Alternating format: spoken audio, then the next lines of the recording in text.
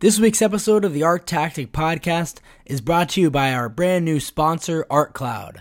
Trusted by thousands of galleries, artists, and collectors worldwide, ArtCloud's all-in-one art management solution and integrated art marketplace is the fastest growing of its kind.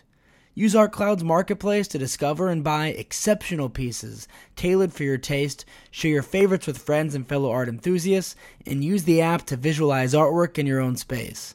If you're an artist or gallery, plug into ArtCloud's best-in-class art management platform, including easy-to-use client and inventory management, sales assistance, and the opportunity to grow your business by listing your art on ArtCloud's booming marketplace.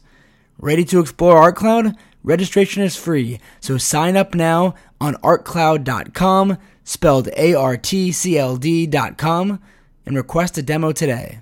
Thanks for listening to the Art Tactic Podcast. I'm Adam Green. In this week's episode, we're joined by Robin Pogrebin, culture reporter for the New York Times. Robin wrote an interesting article in this past week's New York Times on the increasing trend of small and mid-sized galleries closing across the U.S. Robin's nice enough to join us to talk about this topic a bit further. Robin, it's great speaking with you. How have you been? Fine, thanks. Happy to be here. In your article, you wrote, and I'm quoting you, mid-sized galleries have long struggled to compete in a field increasingly dominated by mega galleries with multiple locations. But lately the trend toward an intensely commercial and competitive art market has resulted in a critical mass of galleries folding, moving, or merging. You spoke with several of these small and mid-sized galleries who've recently closed. What are a few of the major reasons why they're all of a sudden starting to close? Well, I think what's interesting is, over the years, there has always been some shaking out, inevitably, of galleries that haven't been able to hack it financially. What makes this sort of period differently is, one, how there seem to be a lot of galleries kind of deciding to go in this direction at one time. And the main reasons seem to be basically threefold. One is the cost of art fairs, which is it's kind of a catch-22, where if they don't go, they miss out on the main kind of marketplace now for buying. A lot of collectors are doing their buying at these art fairs because it's kind of one-stop shopping where all these galleries are collected in one location. There are galleries, there's basically kind of a art fair a month, so there are many of them throughout the year. And that means that traffic has slowed at the galleries themselves, so people are not coming and buying in person the way they used to.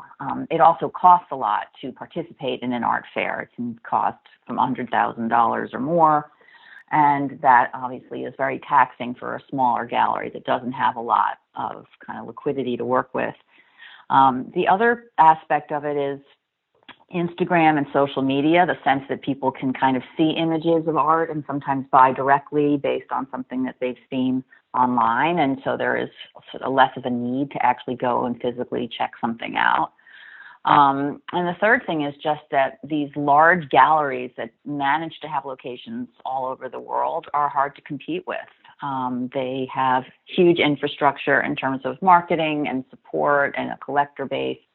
And it's just harder to compete now, as well as the kind of real estate rents in main gallery areas like Chelsea in New York City, where it's very expensive to pay the rent. And you wrote a great article on this topic, and there have been a few other things either written or it just feels like people are talking about this topic more and more recently. Can you give us a sense as to how prolific this issue is for these size galleries, either closing or on the threat of closure? How many galleries does it feel like we're talking about? Well, we don't necessarily have data on how many actually are closing. What we do have is this sense of how galleries that have lower sales have seen a decline in their business. And so we see that happening. And what we also see is some of these dealers deciding to just sell in alternative ways, either to merge together and combine forces, or in some cases to just sell without a physical space and kind of become art advisors to some extent, or to be dealers without having to actually have a storefront. So some of that you see. And I think it will be interesting. We're at kind of a little bit of a tipping point right now in the market where what is doing well in the art market are the high-end pieces, the kind of at auction you see, very strong prices at the high end. And the big question mark is this middle territory, whether both galleries as well as artists at that level can sustain themselves given the economic pressures. Yeah, is there a sense if this is a temporary trend or if there's been a dramatic shift that's occurred, as you touched on the proliferation of art fairs, social media, the mega galleries. So is there a sense if this is just a temporary trend for these smaller, mid-sized galleries, or if a shift has really occurred in terms of how collectors buy and from whom, and maybe as a result, we won't see as many of these smaller galleries in the future? I think it's likely, given the internet, it's hard to put the genie back in the bottle, and that we are in a new time where people feel very comfortable with imagery. People look to Instagram. There have been a few sort of famously examples of where actual pieces have been advertised on Instagram, or an auctioneer says, I have this coming up for sale, or this is coming to Sotheby's or Christie's. And so what might have seemed completely unorthodox at one time, people are getting a lot more comfortable dealing with technology and doing their buying there. I mean, there's always been some sense of, galleries would send PDFs of images and collectors would buy that way. But I think there's also a feeling where a lot of these collectors don't have a lot of time on their hands. It's hard to go gallery to gallery. It's obviously much more time intensive. And so there are just quicker ways to buy. What's happening at the same time is this sense that supply is diminishing for the good work, the sort of the top pieces. So there's intensifying competition to get these things. And so that means just kind of a faster metabolism for a lot of these collectors, where they want to grab something as soon as it's available. And that all argues for a real change in terms of habits. And it's not the same kind of leisurely checking out a piece, maybe leaving and going back and seeing it, maybe having it come to your house and living with it for a while. Things are happening much faster now, and decisions are getting made more quickly, and just more money is exchanging hands. And it's interesting to me that you mentioned Instagram as a potential reason why some of the smaller and middle-sized galleries are suffering. As some would think that a social media platform like Instagram could potentially help smaller, mid-sized galleries who, without it, may not be able to expand their reach as much as they could if they utilize the social media platform. But from speaking with galleries, your sense is that it hasn't helped the smaller galleries as much as the big ones, or did they touch on Instagram when speaking with you? I think that a lot of them feel at this point kind of hurt by that trend, to the extent that it means people are not coming in the door and paying a visit on their own. At the same time, if you talk to some consultants, they say that the internet is sort of the next great hope, that if online sales can really be strengthened, then maybe galleries can kind of make up the difference that way.